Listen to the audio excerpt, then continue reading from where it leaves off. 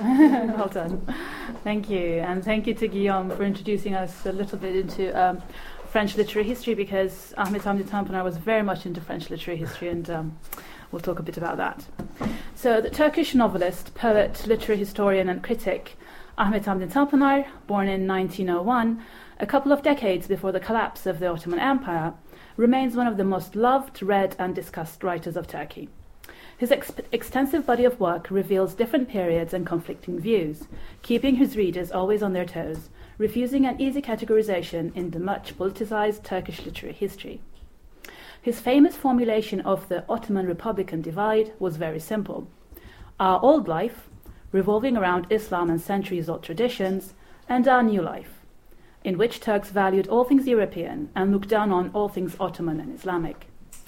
The past was not only a foreign, but also an enemy country. Tanpınar was loath to let go of his heritage, his Ottoman heritage, and particularly language, at one stroke, as the Republican Party ordered everyone, so this would be the 30s, especially those with a public voice, to do. This compounded Tanpınar's sense of exile, which can be said to be prime intellectual and literary capital. Tanpınar taught Turkish literature at Istanbul University and was also commissioned to write a history of Turkish literature. His Lectures on Literature, given between 1939 and 1953, reveals the tension between the effort of writing a national literature and his literary cosmopolitanism. Scarcely can Tanpınar mention an Ottoman author's name without naming his French predecessor or peer. Influence is not so much an anxiety in his lectures, but a force of nature that he recognizes fully. Tanpınar's writing reveals a very thorough understanding of early Ottoman literature, which he characterizes as having been influenced by Arab and Persian literatures, to the extent that Turkish poetry had to borrow words from both languages in order to meet their formal requirements, such as meter. Tanpınar's lectures highlight the Tanzimat period, 1840s, of having been foundational in the way we perceive Turkish literature today.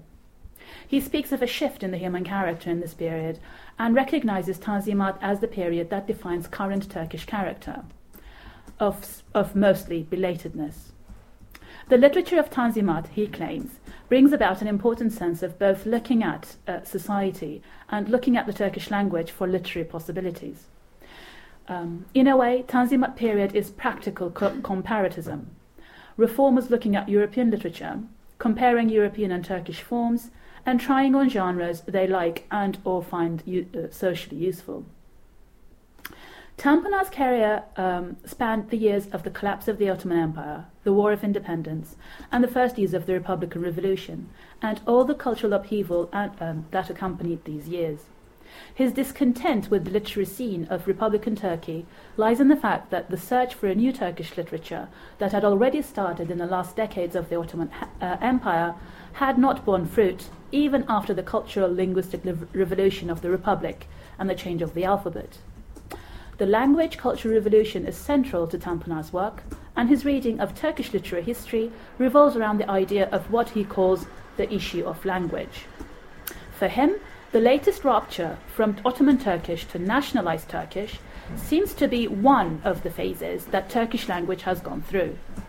Tanpınar uses literary history to show precedents of this transformation, still recognizing that this latest upheaval, or another favorite word of his, crisis, is much bigger in proportion. Teaching in Istanbul at the time, Erik Auerbach describes the Republic's failed attempt as cosmopolitanism, if it ever aspired to such a project, in his letter to Walter Benjamin in the following terms. I quote, "The traditions of the existing Islamic culture are being rejected here. Instead, the regime is establishing a connection with an imaginary Turkishness.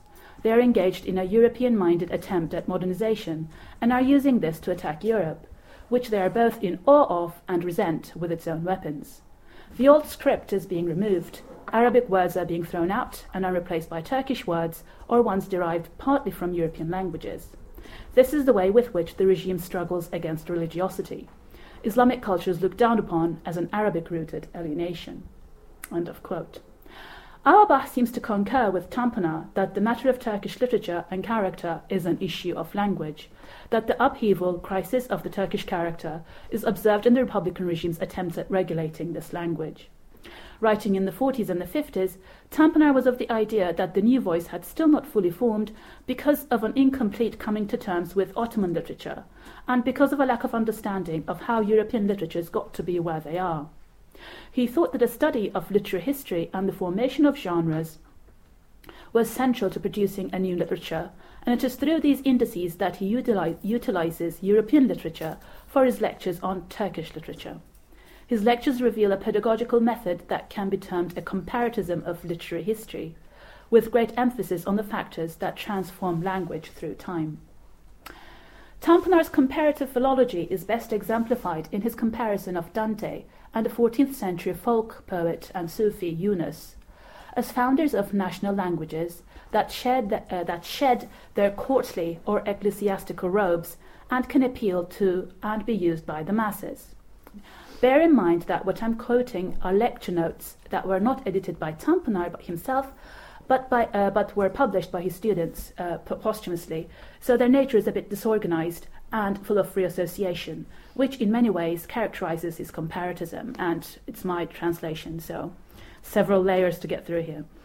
I quote, "Poetry is a matter of language and therefore social. The poet's relationship to language is this: he remakes the language. Dante and Yunus achieved the consistency of the raw materials of the language. Dante says, 'The language of the people appealed to me, and so I used it.' A couple of hundred years before him, the Latin language had severed. Dante said he worked for the construction of the Italian language. Yunus, on the other hand, goes to the people from the culture of Sufism and Islam. Yunus is the man who arranges the language spoken by the people. Dante is just like Yunus. He descends from ancient culture and Latin language to the people." End of quote. From the experience of these two poets, Tanpınar extrapolates the following, seemingly for all, but really for Turkish poets in particular. I quote, "In order for a poet to make a new language, the following are needed. 1. Entering a new civilization. 2. Lack of written literature or forgetting or changing that written tradition. 3. Geographical change. 4. The acceptance of a superiority." End of quote. The experience of entering a new civilization and the unease and discomfort that a nation can feel in the new is a much-treated theme in Tanpınar's oeuvre. His novel, A Mind at Peace, about characters disintegrating in Ottoman villas by the Bosphorus, is written in what critic Jale Parla calls a wounded tongue. The language is extremely lavish, to the extent that the characters become allegorical figures representing the various deadlocks of Turkey's Europeanization project. The theme of Europeanization and its toll on the country is taken up again in Time Regulation Institute with a much lighter tone. The title of Time Regulation Institute suggests a comical zeal on the part of the Turkish elites to keep up with Europe. However, regulating time, as the novel reveals, was a pastime in Turkey well before the Republic. Göknar, Tanpınar's translator, calls his writing a lexical ruin, and that it, quote, "mimics the antimonies of Ottoman and Turkish modernity." While Tanpınar was as pro-European as the next intellectual, his emphasis on the importance of coming to terms with the Ottoman past singled him out as an Ottomanist in the Ottoman Republic divide in the world of letters in early Republican Turkey. In his diaries and letters, Tanpınar complains about not receiving any recognition in his lifetime and says that he felt ignored both by the right, read Ottomanist, and the left, read Republican, camps. He says, "The right do not consider me to be one of them. They do not feel I am as monovocal, as ignorant as themselves.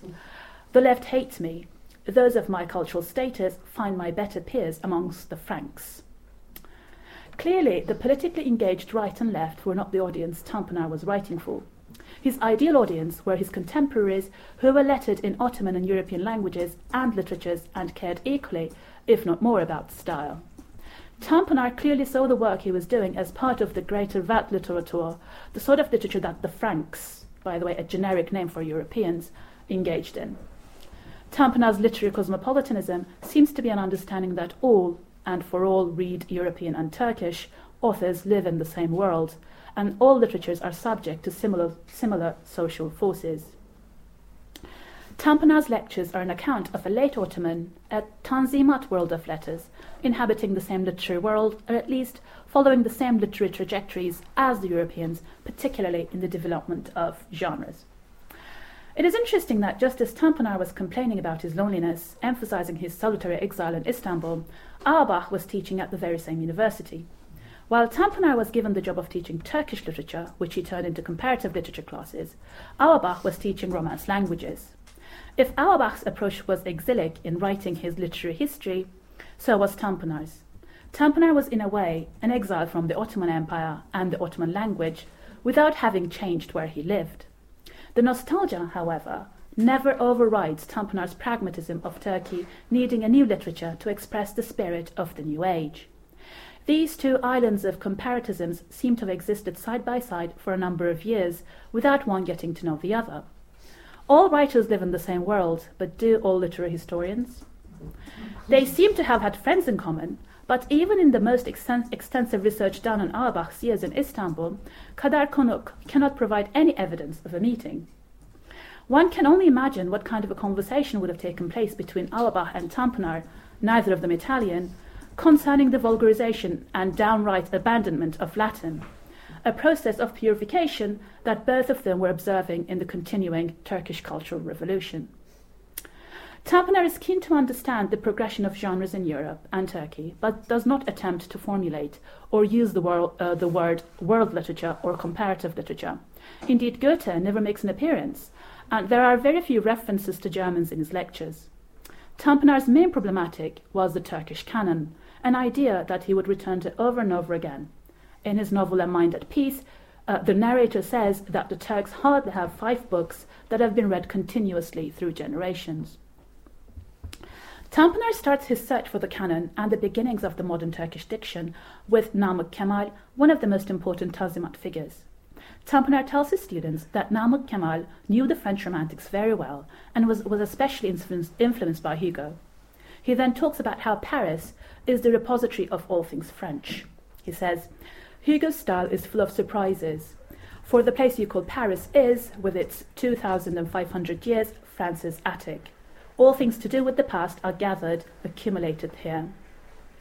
After establishing the centrality of Paris for French novel writing, he says, Hugo's third novel is Notre Dame. If Kemal had been inspired, so if Namık Kemal, this important writer, had been inspired by it, his work would have centered around Süleymaniye Mosque in Istanbul. The développement, a French word he loves to use in his lectures, of French literature around its monuments is inspirational for Tanpanar, and he traces this kind of influence in his lectures. He emphasizes the importance of architecture, calligraphy and miniature for Turkish writing, as a repository of a certain kind of Turkishness, of proportion, perspective, synthesis, harmony and taste, that needs to be transcribed into writing. If there are canonical buildings, Süleymaniye Mosque is definitely one, the model after which almost all other mosques have been planned to this day in Turkey.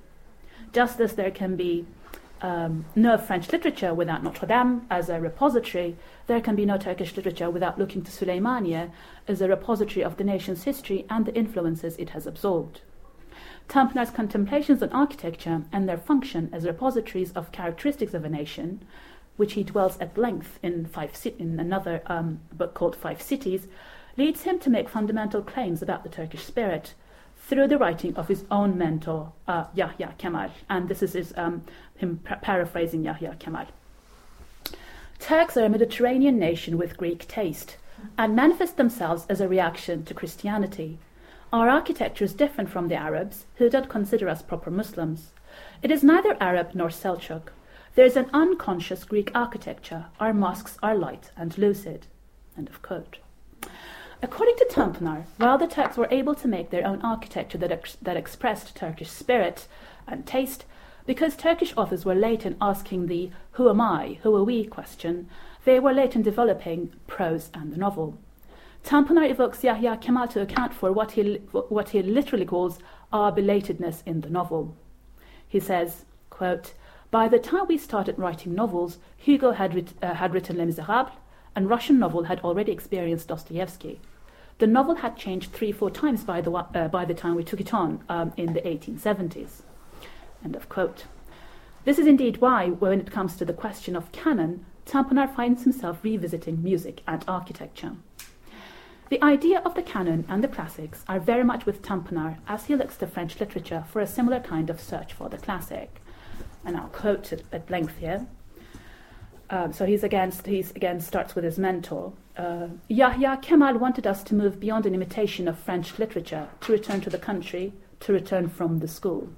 Imitation never ends. Europe has at least 30 genial poets. We have to introduce our own culture générale. The important point about Yahya Kemal is that he identified a particular method in the matter of influence. When he read Racine, etc., Yahya Kemal asked, "What are the classics for us?" And he found Nedim, and Nedim is another Turkish poet. Racine became a bridge. Yahya Kemal asked, "What is Turkish poetry?" and answered, "Our old poetry is a way of diction and sound," and he tried to find that sound. He realized that Turkish would be beautiful when articulated direct. So this passage reveals several of Tampenaar's concerns in his style. He liberally uses French words when speaking of literary history. Tampenaar's first concern, as articulated in the passage, is a literature that speaks to the people and stays away from the stylistic conventions of early Ottoman poetry, where rhythm ruled the word. Yeah, both. We can see the philologist approach when he says that language should come before form and the reader should be allowed to delight in the ordinary language he hears. He gives the example of Mallarmé, who he quotes saying that, quote, he learned the language from the concierge of Louvre because that concierge mixes the discourses of the two different classes. We see that the French quest for the classics interests Tampenaar and becomes a vehicle for him to ask the classics and canon questions for Turkish literature. His comparatism, as often revealed in the lectures, is one of literary history. The idea that literatures follow a certain path and there are certain identifiable themes and patterns to do with diction and canon. For his Turkish literary history, he does an assessment of different European literary historians and identifies them as the following. The French Brunetière, he says, works through the development of genres and periodization. German Peterson and Wechsler are interested in generations, and Taine is interested in regionalism and the idea of the circle. In conclusion, we can say that Tampenaar, well versed in French literature, looked to its history and development of genres in order to better understand and make sense of what happened to Turkish literature and language through the political and cultural crises it went through. There seems to be an effort in relativizing the latest upheaval of the Republican alphabet and language revolution, because despite his appreciation of Ottoman culture, he was also a reformist, always prioritizing efforts of taking literature to the public, as he says, in his lectures and literary history. Drawing parallels with French literature, he emphasized that the understanding that all literatures, languages, and authors live in the same world, and their response to different external and internal influence can somehow be comparable. That understanding one can help understand the other. So Dante can be a key to understanding Yunus and his effect on Turkish language, and the Church of Notre Dame and the Mosque of Süleymaniye can be seen as repositories of an essence to be reflected in literature. Thank you.